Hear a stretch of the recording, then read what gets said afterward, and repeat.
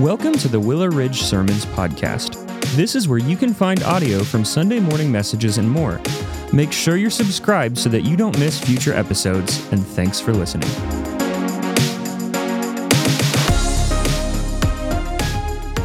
Glad that you guys are here. If you have your Bibles, and I hope you do, please join me and open them to Genesis chapter 15. That's where we will be. I want to encourage you, next Sunday is our adjustment, is the shift that we are making in discipleship and in our scheduling. And so just really quickly, you're like, man, I'm tired of hearing this. It's going to be the fastest it's ever been for this one, all right? Starting next Sunday from 9 to 9:50 is when we'll have our discipleship time. That's for our kids all the way through all of our adults. You got relational discipleship opportunities and theological discipleship opportunities. We're going to have wonderful studies like the one that you just heard from Robert. Robert's a good friend of mine since, I believe I met Robert in 2020, right? And since then I've been able to hear his story and also see how God is using some of the worst situations you could imagine to be in to grow Robert and his relationship and to use that and to leverage that not only for Robert's growth in the Lord, but an opportunity to share the gospel with people, all right? And so we got all types of studies that we'll provide. We'll have these back there. Aaron and I will be back at the connection table at the end of the service when we can help connect you with that. So discipleship from 9 to 9:50 happening in both buildings. From 9:50 to 10:15 will be our fellowship time. That's everybody. That's all the kids, all the teenagers, all the adults gathered in here together for a wonderful time of fellowship, of coffee, juice, cake, snacks, all those things that we love. We'll get jacked up on some sugar and coffee, right? And then we'll get ready for worship, right? And at 10:15, we'll have our kids. We'll be worshiping over there in building 2 for the most part, and we will be gathered in here together as teenagers and adults worshiping our Lord and Savior. And so we're excited. If you show up next week and you're a little unsure of what to do, you're a little unsure of what to go, we'll be all over the place making sure that you're going where you need to go to do what you need to do. The one thing that we do want to press in is please make sure that you get registered for one of the studies. Here's what's happening. We don't have tons of large spaces for a lot of our studies to gather, okay? And we've got some studies that are reaching their capacity and they can't take more people than we've got set for them. So if you're like, I'll just show up or I'll just kind of get connected at a later time, we want to encourage you to go ahead and do that. Now, if you show up next Sunday and you have not registered, all right, you're just going to get stuck with me. So you've got 2 hours of me next Sunday then, all right? And you might not want that. That might not be what you feel like the Lord has for you, all right? And that's okay, but please go ahead and get registered and love to have you do that. I've been using this phrase lately, and I want to put it back up on the screen. And it says, walking together as we each take a next bold step with Jesus. When I started going through in my mind what this looked like for us to do as a church and to take our discipleship strategy that we had in relational discipleship and make it more of a process that we will have together where we see missional discipleship, where that is believer to unbeliever discipleship, where we see relational discipleship, so that's peer-to-peer discipleship, but in theological discipleship, that is teacher to student discipleship. When I began to look at how we could build all of those different strategies into one process for us, the challenge that I felt like the Lord gave me for myself and that the Lord gave us as a church was this: walking together as we each take a bold next step with Jesus, and really prayerfully considering all of these words, because I love that this statement embraces some important aspects for us when it comes to discipleship. In this statement, what we see is community, right? That's what we are. We are a community. We are a body of believers walking together as we. So the picture that we get is that you and I, as this unique body of believers that is Willow Ridge Church, like we think of the big universal church that we're all a part of, but then what makes the universal church so special is that there's these unique, like individual bodies called the local churches, And we get to be a part of this one that we chose to be a part of. And so that we're walking together as we're not wanting to leave anyone behind. We're not asking you to do anything that we're not doing. Right? No. This isn't you go do this. This is come join us as we do this together. But that within there's still personal accountability. Right? That walking together as we each individually. So here's what I love about that. There's personal accountability, meaning I don't blame anyone else for what I disobey with. Right? As we each, but it also is personal accountability for me to take the step that I feel like God's leading me to take. I don't take the step that God's leading you to take, and you don't take the step that you feel like God is leading me to take. That I take the step that I feel like God is calling me to take. But it's not just a step, because it's trusting faith, a bold next step. What does that mean? What does that look like? The whole call, and we're going to see this here in just a moment, is God takes us through things that oftentimes are not easy. And we have to be willing to trust Him to not just say, I have faith in who He is, which is an intellectual faith, which is good, but I have an action faith of saying, this is what I believe, and what I'm going to believe, I'm going to step toward. And so I'm going to step toward Him as we keep our focus. It's not walking together as we each take a bold next step. It's not walking together as we each take a bold next step with one another. It's walking together as we each take a bold next step with Jesus. Because we're not the focus. We're not the standard. We're all in submission to Him. So what I want us to get to, and it's just beautiful how God works this out where we're going to land in Genesis 15 today, is that we can take something like a process and we can attach a mindset to it and say that I intellectually agree that this is good, and yet not attach it to our life. About 12 years ago, I had to see a cardiologist. And I went and sat down with a cardiologist who critiques me on my love for McDonald's. Fair. And he started to smile, because I guess the look on my face was like, hold up, buddy. Because he's bigger than me. Right?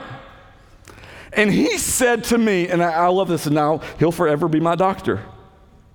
He said, I'm not saying that I do the right thing, but I am saying you need to do the right thing. You see, he knew the process, but he wasn't willing to buy into it. And I find that oftentimes that's where we find ourselves when it comes to obedience to the Lord. We know the process, but we look at what's out there, and before we even take a step, we make the decision that this isn't going to be easy, and in fact, it may be painful. And so I'm just good with the status quo. In Matthew 16:24, Jesus told his disciples, if anyone would come after me, anyone, let him deny himself, take up his cross, and follow me. Jesus doesn't say if leaders would come after me. Jesus says if anyone.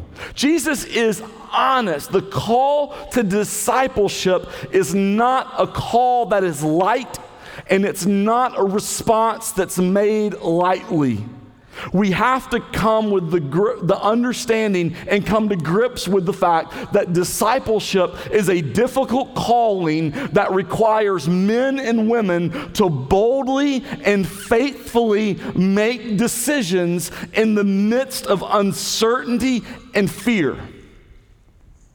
If I do this, then If I commit to this, then.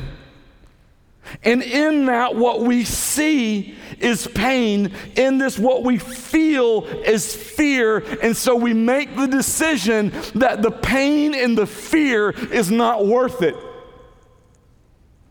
And what I would plead with you, what Robert would plead with you, what Scripture pleads with you is this. No. The pain and the fear is minimal compared to the glory of what we understand in who Christ is. And every moment of suffering, every moment of pain is worth it. Is worth it. And I say that as someone who's walked through it, is walking through it, and who knows that I will walk through it again. And this morning, this is where we find Abram in Genesis 15. He's afraid. He's afraid. So look at me, chapter 15, verse 1. I'm going to read and talk a little through these first 6 verses. After these things, let's pause, all right? What things? What things? It's been 5 weeks since we've talked about these things. What things? Well, immediately what we have seen, what we talked about last time we were in Genesis 14, Abram has rescued Lot. And he's rejected the offer from the pagan king. The offer to be wealthy, the offer to be powerful, the offer to be a king himself. Abram rejects it and instead affirmed his trust in the Lord. So after these things, the word of the Lord came to Abram in a vision. Fear not, Abram, I am your shield, your reward shall be very great. But Abram said, and this is what I want us to look at. So God's already said, fear not. Why would God say that? Because Abram's afraid. And now we begin to see why he is afraid. Oh Lord God, what will you give me? For I continue childless, and the heir of my house is Eliezer of Damascus. His lead servant is who he's talking about. That's his heir. And Abram said, behold, you have given me no offspring, and a member of my household will be my heir. And so what Abram is saying to God in this is, I've trusted you to do what you say you're going to do. Abram is around 90 years old. He's without a child, and he's beginning to think those years have passed. And he's concerned, and he's afraid. Verse 4, and behold, the word of the Lord came to him. This man shall not be your heir, your very own son shall be your heir, which is what God's been saying. Verse 5, and he brought him outside and said, look toward heaven and number the stars, if you are able to number them. And then he said to him, so shall your offspring be. And he, being Abram, believed the Lord, and he counted it to him as righteousness. So Abram's afraid. And what we see comes out of his fear is faith. I was reading a guy this week, and he talked about how you and I respond when we're afraid. And I know you've heard the theory, fight or flight, correct? Like you've heard that before. And this author talked about this. He said, I think fight or flight is incomplete. He said, I think it's incomplete when we talk psychology, but I also think it's incomplete when we talk about Christianity. He said, because the truth is you're going to make as a believer one of 4 decisions when it comes to your fear, specifically in spiritual matters. Not just fight or flight. He said the first one that you'll choose is you may choose to freeze. Freeze. And he defined this, right, as when depression begins to take over. The situation occurs, I don't know what to do, and so I do nothing. And if you've experienced depression before, that come from these seasons of your life, you understand this feeling very, very well. I just want to pull the blanket over my head and hide. I just want to go away and never be heard from again. I just want to freeze. And in these moments, what happens within that of I'm just going to stay right where I'm at, these pockets and moments of depression begin to overwhelm us.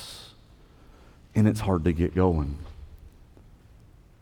I say that having gone through that and experienced that myself. Days and weeks and months and seasons of life where the fears of this world, where the fear of the situation begins to consume, and I just want to freeze. The second one, other than freeze, is fight. Fight. And a lot of us like to choose when the options are fight or flight, we like to choose fight. And here's what I want to caution against fight. It is this, especially when we deal with the spiritual world and the things that we face. In fight, we can decide that I am big enough, I am capable enough, I am strong enough, I am dependent enough that I can get me through this, that I need no one other than myself to get me through the situation that I found myself in. And while that may be great American theology, it's terrible, terrible Christian theology. Because in that moment of fight, who am I dependent on? Who is my Savior? Me. Me. So we can freeze, we can fight, or we can flight. We can run. We can remove ourselves. We can cut off all of our relationships. We can quit the season of where we're at. And we enter into this wonderful stage that we think of denial. It's not there. It's not real. I don't have to respond to this. This isn't going to control me. I can just think positively all the time. I don't have to deal with the fact that this is what is happening, of this is what's going on, of how this is destroying my life. And in our flight, as we run, we deny. And I would argue that to freeze, to fight, and to flight does not bring out positivity, does not bring out healthiness, does not produce in us what God wants to do. And instead, it is this, it's faith. It's faith. Now you're like, I knew that's what you would say, man. There's all of these F's. And we knew because you're a preacher, you'd end on faith, right? Let me explain what I mean by faith. Because faith isn't freezing in the moment. Faith isn't depending on yourself. And faith isn't denying that the situation isn't real. Faith isn't the absence of trouble, but instead it's the confidence of the presence of the Lord in the midst of the struggle. Abram is afraid, so God says, fear not. And then God says, I'm two things for you, Abram. I'm two things. He says, I'm your shield. I'm your shield. I'm your protection. We all know how a shield works, right? If you're in a battle and you've got a shield and you're going through the battle, you're going into the battle, can I tell you that shield does you no good by your side? Can I tell you that shield does no good behind your back? Can I tell you that shield does no good on the sideline, but you fully understand how that shield works? The shield works the best when the shield is out in front and you're behind. And so God says, it's not that you're going to get through this. It's not that you're going to ignore that this is happening. It's not that you're going to stop. But man, I'm here and I'm not just going through this with you and I holding hands side by side. I'm there. I'm in front. I'm your protection. God says, Abram, I got you. Fear not. And then he says, your reward shall be very great. God's already told him that. What's God saying? Abram, I'm faithful. I'm faithful. I know that you live in a world of unfaithfulness. I know you live in a world where people promise big and underproduce. But Abram, that's not me. That's not me. Your reward shall be great. I am faithful. And Abram, though, is afraid, and he asks questions. Now, we live in a mindset oftentimes that asking questions shows that we're weak. So Abram asking questions must show that he is weak and faithless, right? The fact that Abram in that moment didn't go, come on, man, what are you thinking? Why would you do this? Put on the Rocky soundtrack to get himself hyped up and run out of the tent ready to go, right? This is a knock on Abram, right? That he asked God questions. All right, so let's go. Matthew 26, 38 through 39 will be on the screen. This is Jesus in the garden before he's arrested. Jesus is our ultimate model, right? Jesus said to them, my soul is very sorrowful, even to death. Remain here and watch with me. Jesus says, I'm afraid. I'm scared. I know what awaits me, and I'm not looking for it. And going a little farther, he fell on his face and prayed, my Father, if it is possible, let this cup pass from me. Nevertheless, not as I will, but as you will. Jesus comes and says, there's this death, there's this beating, there's this punishment. Jesus is preparing himself to feel the full wrath of God for your sins and for mine. And he's like, Lord, if there's any other way. But he showed his faith, not as I will, but as you will.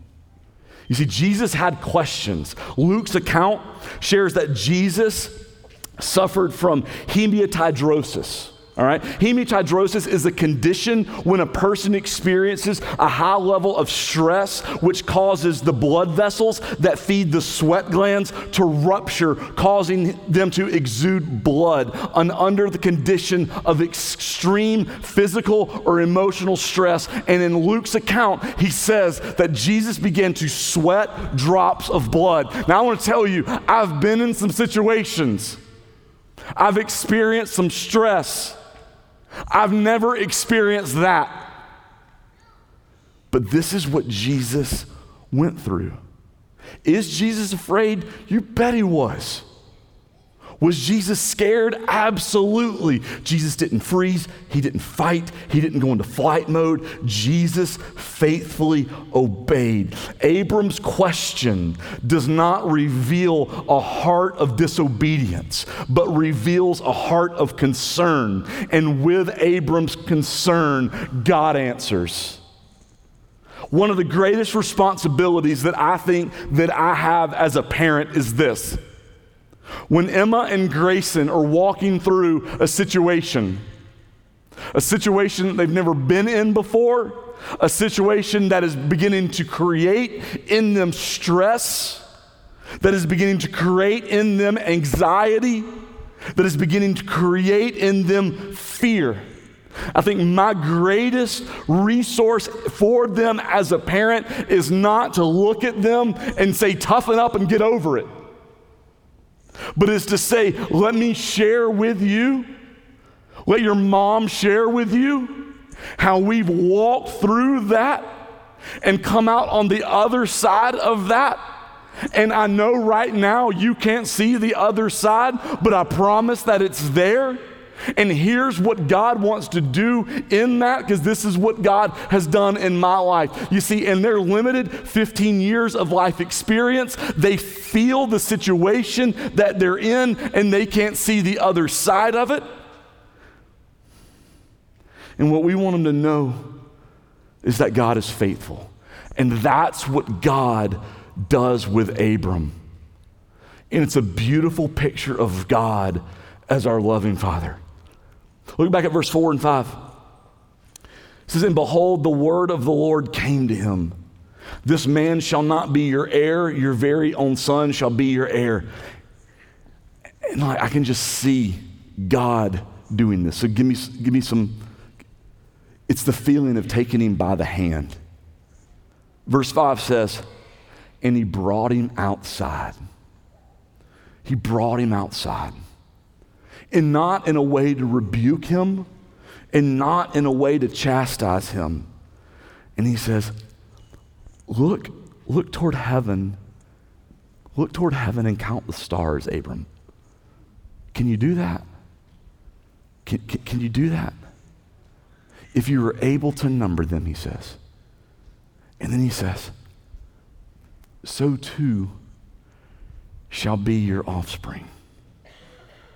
Just, Abram, come on outside with me, buddy. I love you. And man, I know that you think that your life is destined to be something different than what I've promised. But it's not. It's not. Abram, buddy, here's my plan. You see, this plan reveals my heart for the nations. And this plan reveals my heart for you. And I love you. Look at the stars, Abram. Look at them. And Abram believed the Lord, and he counted it to him as righteousness. He's like, yeah, Dad. Yeah. This is faith through fear. This is faith through fear.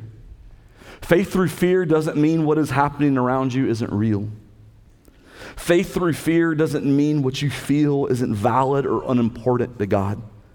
Faith through fear doesn't mean that your current reality will change soon or even change at all on this earth. Faith through fear is that I trust my shield, my God, and I know my reward is set, and that cannot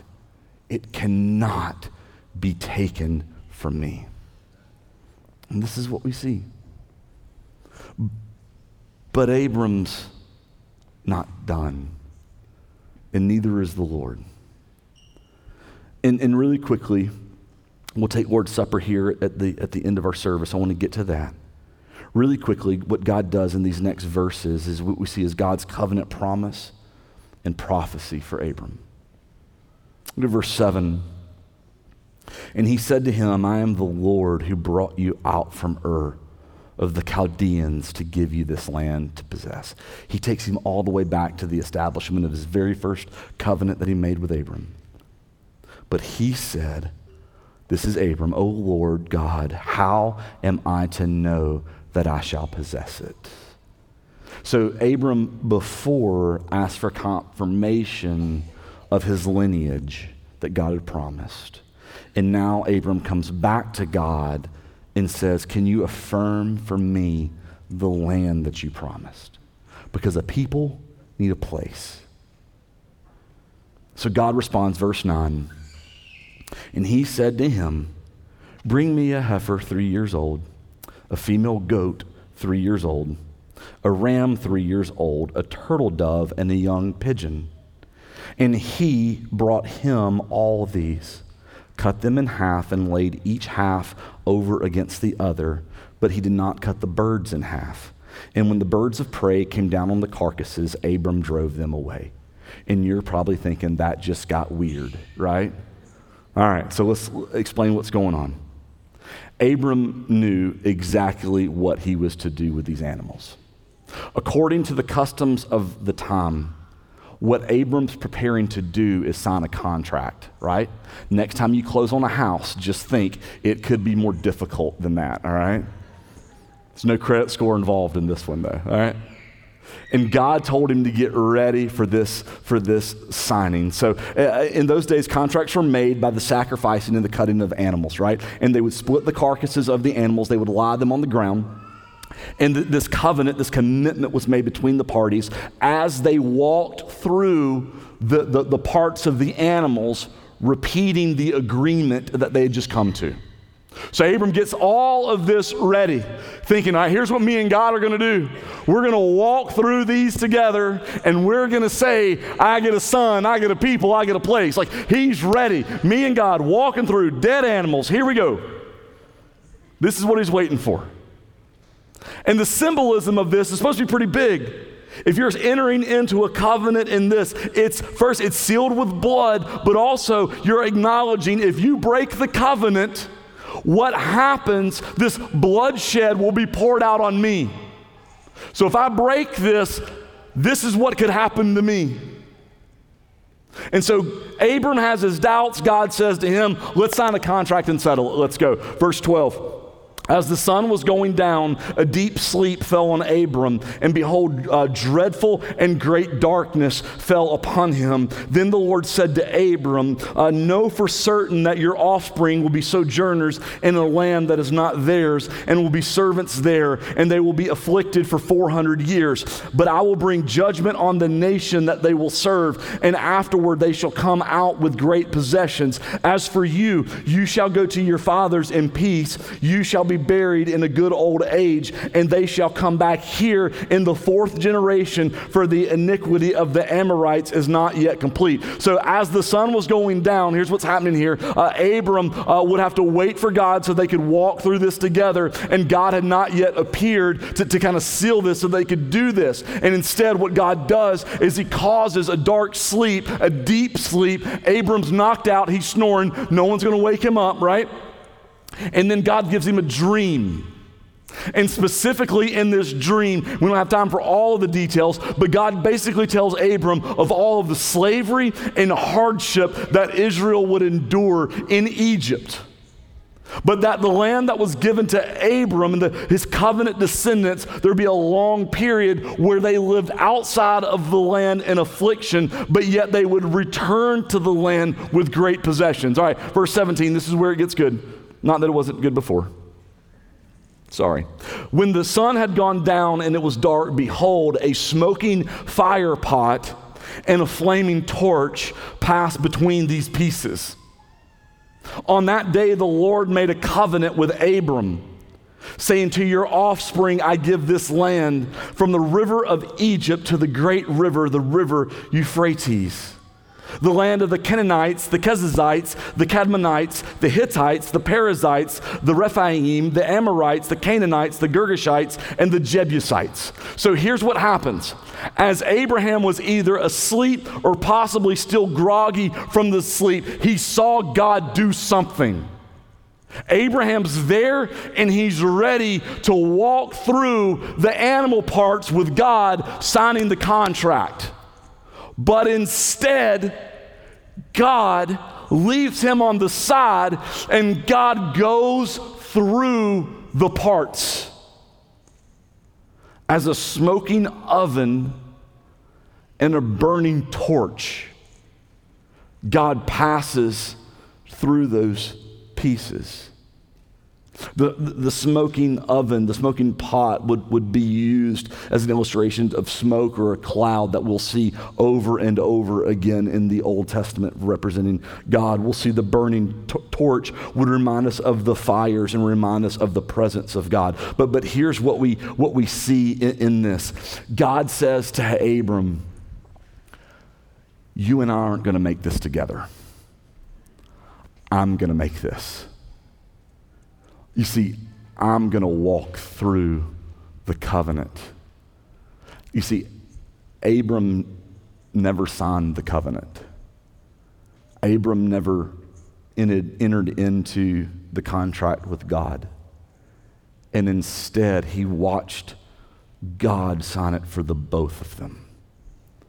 You see, if me and Berger enter into a contract, that contract is based on my character and integrity, and it's based on Berger's character and integrity. And God says to Abram, I don't need to enter into anything that is based off of your character and integrity. I'm going to walk in through this based off of who I am, and this is what I'm going to do. And so the certainty of the covenant with Abram is based on who God is, not on who Abram is or what Abram would do, always based on what God can do. God alone signed the covenant. Abram didn't haggle with God over the terms. God established the covenant, and Abram accepted the covenant. Abram could not break the contract that he never signed. And as we prepare to take the Lord's Supper, in a sense, what we see is the foretelling of the cross. As God the Father walked through the broken, bloody body of Jesus, his Son. We didn't walk through that. God did. To establish a covenant for us. And God signed it for both of us. And so how do we enter into this covenant? How do we get to be a part? What did verse 6 say? Abraham believed. He had faith, and it was counted as righteousness. And that too is how we enter faith. In just a moment, we're going to prepare to take the Lord's Supper. The band's going to come up on stage, play one last song for us, and it gives you and I the opportunity to pause for just a moment and reflect on the work that was done for us. We can reflect on the bread, the body of Christ, which was given and which took on the punishment that you and I deserve. We'll take the cup that was spilled, the cup that represents the blood of Christ, the new covenant, to which we are brought into the family, to which our sins are forgiven. Not what you've done, not what I've done, but because of what we've done. Jesus Christ's blood in his alone washes us and makes us clean. As we prepare for this, I want to invite you, if you're a follower of Jesus Christ, whether this is your church home or not, we want to invite you to be a part of this with us. We ask you, all of us who are followers of Christ, through the dependence on the Holy Spirit, to evaluate our hearts for the readiness to take part of this today. To check your heart of any unrepentant sin that you may have and repent. To check your heart of any relationships where you've sinned against others and you need to seek their forgiveness, or where you need to seek to forgive them. And ask that you do that as you prepare to take this together. If you haven't already gotten a cup, in just a moment, the band will lead us in a song. The elements are at the back. You can feel free to go back during that time, and then I'll come back on stage and we'll take this together. Would you pray with me? God, I thank you so much for today. Lord, I thank you for this word that you've brought us in Genesis chapter 15. Lord, I thank you for the beauty of what we see. It's not in our work. It's not in our power. It's not in our deeds. But Lord, it's the belief in who you are. God, I thank you that you are our shield. I thank you that you are our reward. I thank you that you did the work of the covenant And Lord, that you invite us into that relationship. And what saves us is not our works. What saves us is not our ability to believe, but is the gracious, kind, mercy work of the Lord.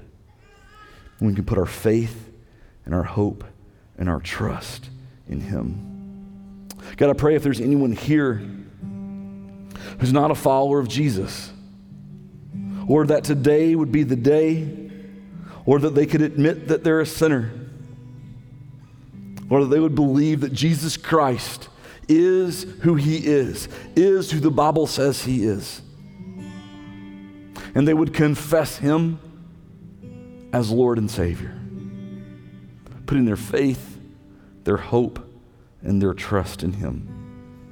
And it's in Jesus' name we pray. Amen. Thanks again for listening, and be sure to check back next week for another episode. In the meantime, you can visit us at willowridgechurch.org or by searching for Willow Ridge Church on Facebook, Instagram, and Twitter.